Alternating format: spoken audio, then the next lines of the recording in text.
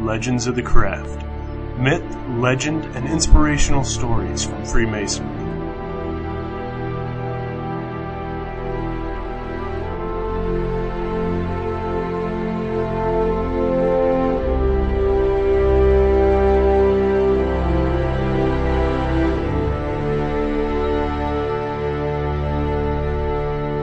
Welcome to Legends of the Craft, your haven away from the disbelief of our time, with your hosts, brothers Brian Bungie and Matthias Kumsier.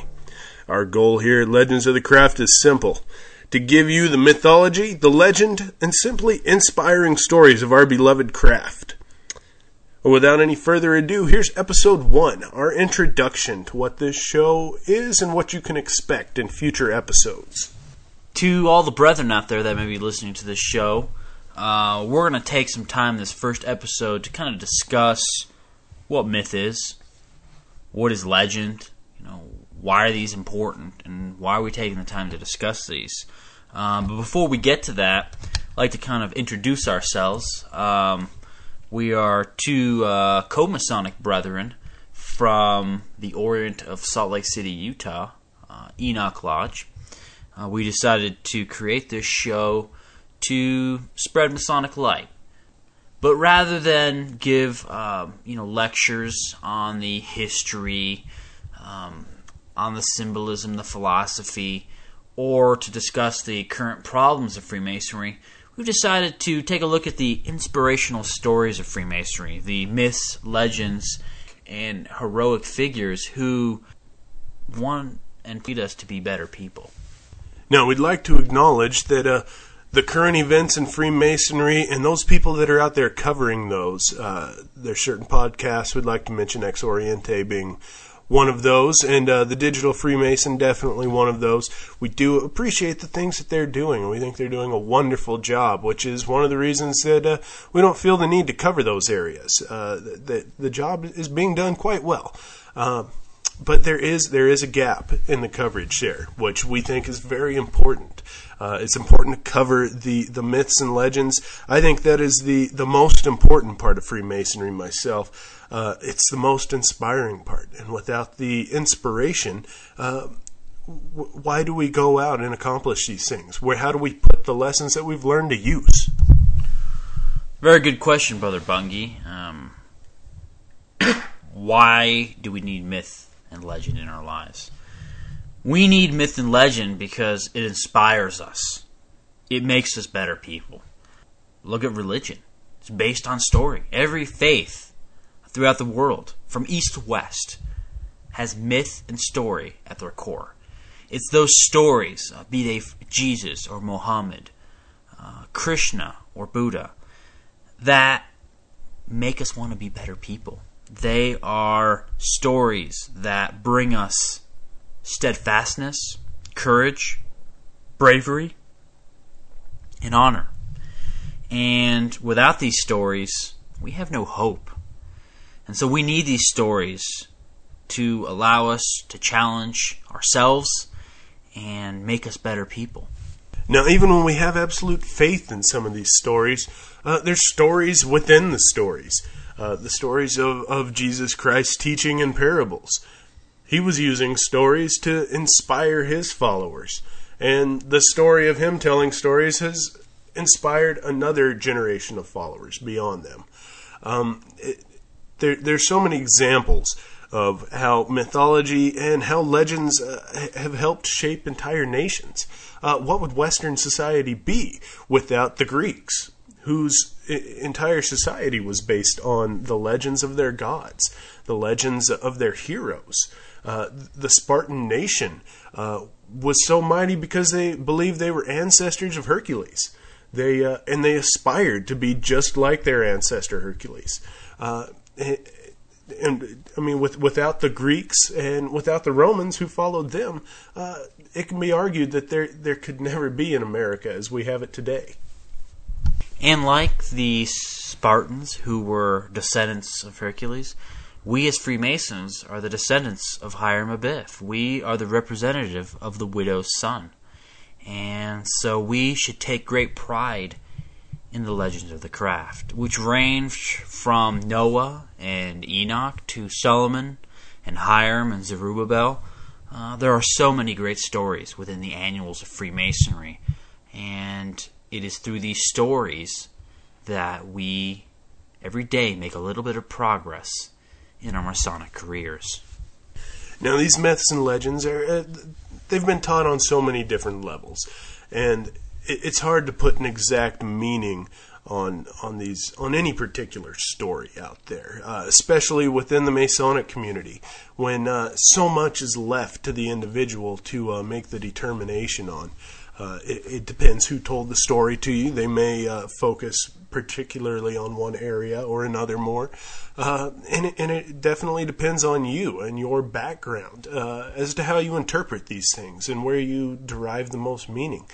I say, but Masonry, it cannot be denied how much of Masonry is based on myth and legend. And the fact that there may not be 100% archaeological fact to back these things up. There may not be videotape of King Solomon building the temple. There may not be journal entries that document all these things with 4 or 5 witnesses at a time. These things are irrelevant. To me, and I know to you, Brother Kumsie, it doesn't matter if it's 100% factual, these stories, or not. The inspiration is there regardless. As long as they aren't being represented as something that's a 100% factual story, there's absolutely no harm in putting your faith in these things. I couldn't agree with you more, Brother Bungie. Whether these stories are true or not is irrelevant. The importance of these stories is what it teaches us. Myth and legend is like an onion. There are many layers to an onion, and every time you take one of those layers off, you find another. And so there's one meaning after another with all these stories. There is the literal interpretation, and with each layer you get a little more esoteric or a little deeper into the story. And that's why these stories are timeless. They're eternal. Because simply, they keep on giving. You know, once you find one truth in a story, you keep reading it, and then apparently you find more truth. And I don't think there's an end to the amount of truth these stories can give us. They are timeless. They are time immemorial. Now, there's been an issue that I've taken offense with here lately. I've noticed on a lot of the coverage of Masonry, and coverage that pertains to the world in general, it seems to be a new pastime, debunking. Debunking is the fun thing to do these days, and people have not left the myths and legends alone. It seems like a lot of people derive a lot of pleasure in figuring out any way they possibly can to disprove these stories. And people have had a hard time following the fact that the lessons these stories teach, they still pertain to you, regardless of whether these things are true or not. And it serves no purpose to debunk these myths. There are a lot of Masonic scholars out there who believe they're doing a service to the craft and to the brothers that are in it by helping them to not believe in these fairy tales anymore. I couldn't disagree more. I believe that they are absolutely damaging the craft and damaging the brothers' morale that are in it. If there's no more heroes to look up to, if there's nothing to look up to, we will become what the public sees us as. A bunch of old guys sitting in funny cars wearing funny hats. You know, it's funny, Brother Bungie, that you bring this point up, because you go to Barnes & Noble today, and what do you find on the bookshelf? Duncan's Ritual. Look to the east. Brethren listening to the show, you know what I'm talking about. Our rituals are in books all over this country and this world. At one point, these were sacred. They were secret from the public.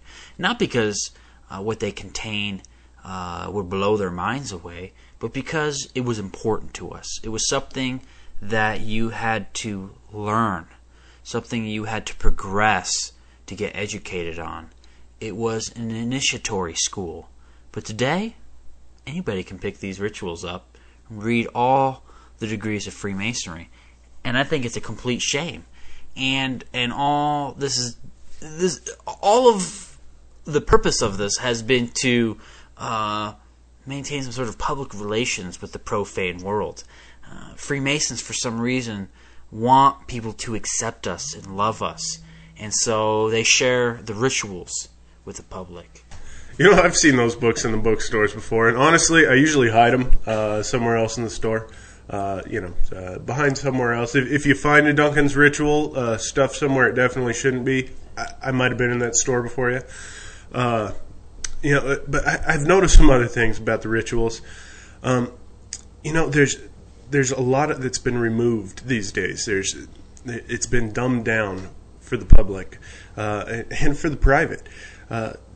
Masons no longer want the full symbolism of these things because there may be some things in the ancient ritual that is offensive, some things that by our standards today may be inappropriate. And it absolutely destroys the legend that these rituals present by altering these things to what our standards are today. So, Brother Bungie, I think there's a story that I'd like to tell right now, which I think really shows the importance of myth in a more of our modern time. In 1793, the war was over. The American Revolutionary War was over. But the peace treaty yet had to be signed. Benjamin Franklin, John Adams, a slew of our founding fathers were in Paris, preparing the treaty between the English and the colonies. And George Washington remained in New York, right north of New York City, with the Continental Army. Just in case the treaty had broken down, they would be ready to continue the fight for freedom. And he had traveled away from the camp at Salzburg, where the army had been stationed, down to Philadelphia. And while in Philadelphia, word reached him that there was a mutiny brewing among his ranks back at Salzburg, that since the Continental Army had not been paid by Congress, they wished to march on Philadelphia, and they wished to demand their wages, and, if needed, destroy the government and place George Washington as their king.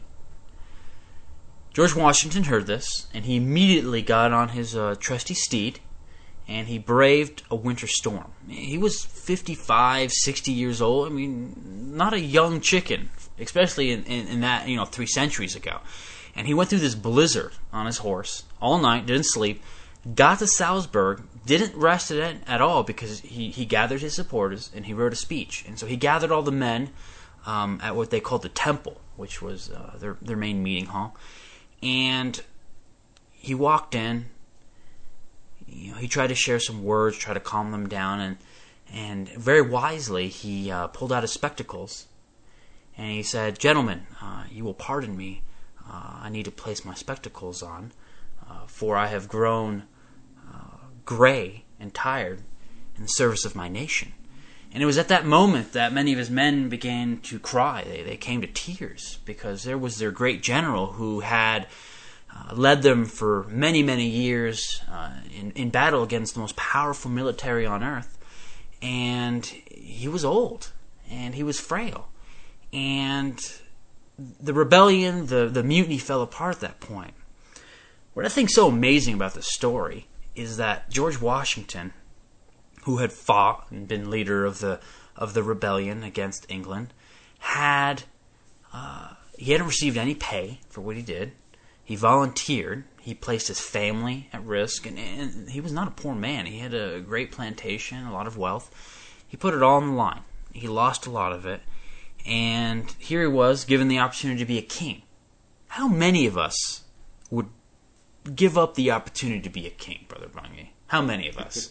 Not too many out there. I don't know if I could. I hope I could, but that would be a tough decision. Tough decision. But George Washington had ideals, and it was that day in Salzburg, 1793, that he created a myth that will go down, at least in American history, if not world history, in which he surrendered a crown. He had sacrificed his life for the ideal of liberty. That alone places George Washington on a pedestal, which I don't think anyone can touch. Anybody can say what they want about him, but that moment is a defining moment, which I think few people could have endured such circumstances. And, at least in my opinion, makes him a hero. No, that's exactly the kind of story that we want to cover here on this show regularly. And the import of that story is within every detail of it. If in the future people decided that the important part of the story is to know that George Washington didn't want to become a king, they could leave out some of the details about how he motivated his men, how he weathered the storms, how he did those things, and it could shorten the story because they don't think that that's important. But it destroys the myth. It destroys the humanity within the story. And it makes it very difficult to aspire to be that man when you don't know exactly what it was he had to face. When you remove the human element from the stories. Sure, a story that says George Washington had a chance to become a king and turned it down. That would give you the facts that you need to understand he was in that kind of situation, but how inspiring is that? It doesn't move you to accomplish anything. That doesn't help you to understand the situation that was presented before him. Now, that's what we hope to do on this show is uncover the full myth. There's a lot of stories out there that you may know a part of, that we all know a portion of. And we want to try and dig a little deeper and find the original myths, the original legends, and what they stood for, what they represented. We won't go so far as to present things in their native languages. We'll go ahead and translate them to English for you. But still try to keep them as close to the source as we can. But unlike the media, we will not try to destroy these heroes. Something in our modern time that really bugs me is that a great politician steps forth, a great philosopher, a great philanthropist. And what's the first thing that our society does? Rip them apart. You find their faces all over the National Enquirer. They're in every episode of Channel E, in which they are taken apart. They're picked apart. Their lives are scrutinized, and they don't have private lives. And then society starts to not look at these people as heroes, but as people just like you and I. Not that they aren't just like us, but why do we have to destroy the heroes of the time? Why do we have to nitpick these people until there's nothing left of dignity in their character? And so we're not going to focus on, for example, George Washington, who some will say, well, he had slaves, so whatever he did that was beneficial is negated by his slavery. In fact, slavery is a horrendous act, but it was something that was accepted at the time, and that does not negate what George Washington did for his fellow patriots and what he did in forming this country. Not that George Washington was a perfect man, but you can't take away the good because of the bad. Well, this is leading to the conclusion of our episode number 1 here, but keep in mind, next month, episode number 2 is going to be our first episode covering the myths and legends and heroes. And we'd like to focus on this first real episode about the Masonic heroes of the Holocaust. Those brothers who had such a difficult time in Germany and the surrounding countries there. The brothers who tried to make a difference for those who were being persecuted besides themselves. And we'll have some more details for you at the introduction of our next show.